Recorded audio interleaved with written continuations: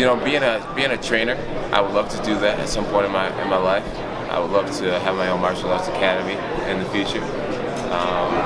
Real estate is something that really intrigues me. And just being a great father, being smart with money, making wise investments, and just raising my daughters up to be extraordinary young women. I think that would be my second career. Jon, you were already the #1 pound-for-pound fighter before. You're a bit of a wild boy.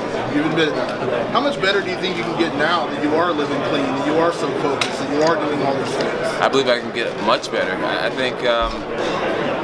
think there's always room to improve, and there's so many categories of my game that are still fairly rookie. My jiu-jitsu. You throw me in a jiu-jitsu tournament, probably won't do the best. You throw me in a boxing ring, I'm not going to do the best. The kickboxing ring, I may have my best chances there. Wrestling, the high-level wrestlers, I'm really not the best at anything. I'm just really good at merging the sport, merging all the different sports together. So in the individual crafts, there's a lot of work I can do. Even in my physical fitness, there's higher levels of cardio and different things I can learn. Nutrition, there's things that I've been learning about and things like that. So I'm excited to care more. I'm excited to know now that I care more, and I'm excited to learn more and see it all translate over these next few years. Jon, you said yesterday that you're trying to it's kind of hard to be a Jon Jones fan, but is this part of a distraction to you? I mean, is this part of the preparation, you kind of earning the naysayers back that have kind of doubted you? No, it's not a distraction. It's not a distraction. I've been living this whole storyline every day, so I'm just very familiar with everything, and so I don't look at it as a distraction at all. I just look at it as a part of my story, part of my journey. If anything, a little added motivation. So, UFC 200, has there been any official? No, there hasn't been anyone reaching out, offering UFC 200. I think the smartest thing to do for me and the UFC is worry about this fight and see what happens after. What would be bigger, Jon? Headlining UFC 200 or headlining Madison Square Garden?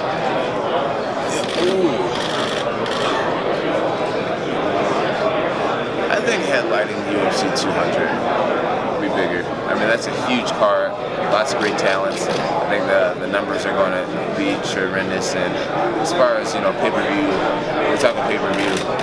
I think 200 would be a bigger opportunity. That's why I'm trying to get on it.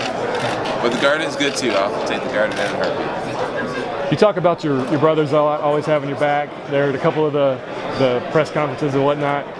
Obviously, that you guys being really competitive growing up probably fueled a lot of where you are today. Can you give us one crazy story that happened that kind of due to all you? Story? Yeah. There was a time me, Arthur, and Chandler got in a fight. Me and Chandler ended up jumping Arthur, and we held him down. He was wedged between a wall and the bed. We held him down for almost about an hour straight. Just punching him and choking him, just beating his ass, quite frankly. How mad was he when he got up? He was so mad. I remember we got into a point where he was so exhausted that I had to hold him for a minute by myself. But I told Chandler, I said, "You go, open the front door. I'm gonna let him go. We're gonna get out of here." Chandler opened the door. It's open.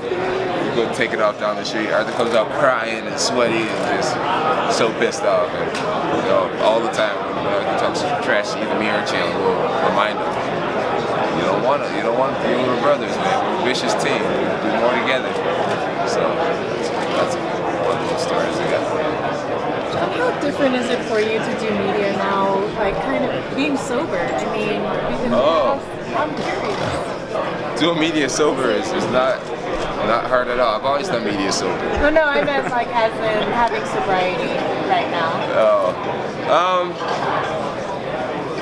If anything, doing media I find is a lot easier because, I'm giving you guys for probably the first time in my career my raw self and not really worrying about hiding anything or trying to sugarcoat anything. I feel more free now than ever. I feel more open and honest with myself and with you guys, and it makes everything a lot easier.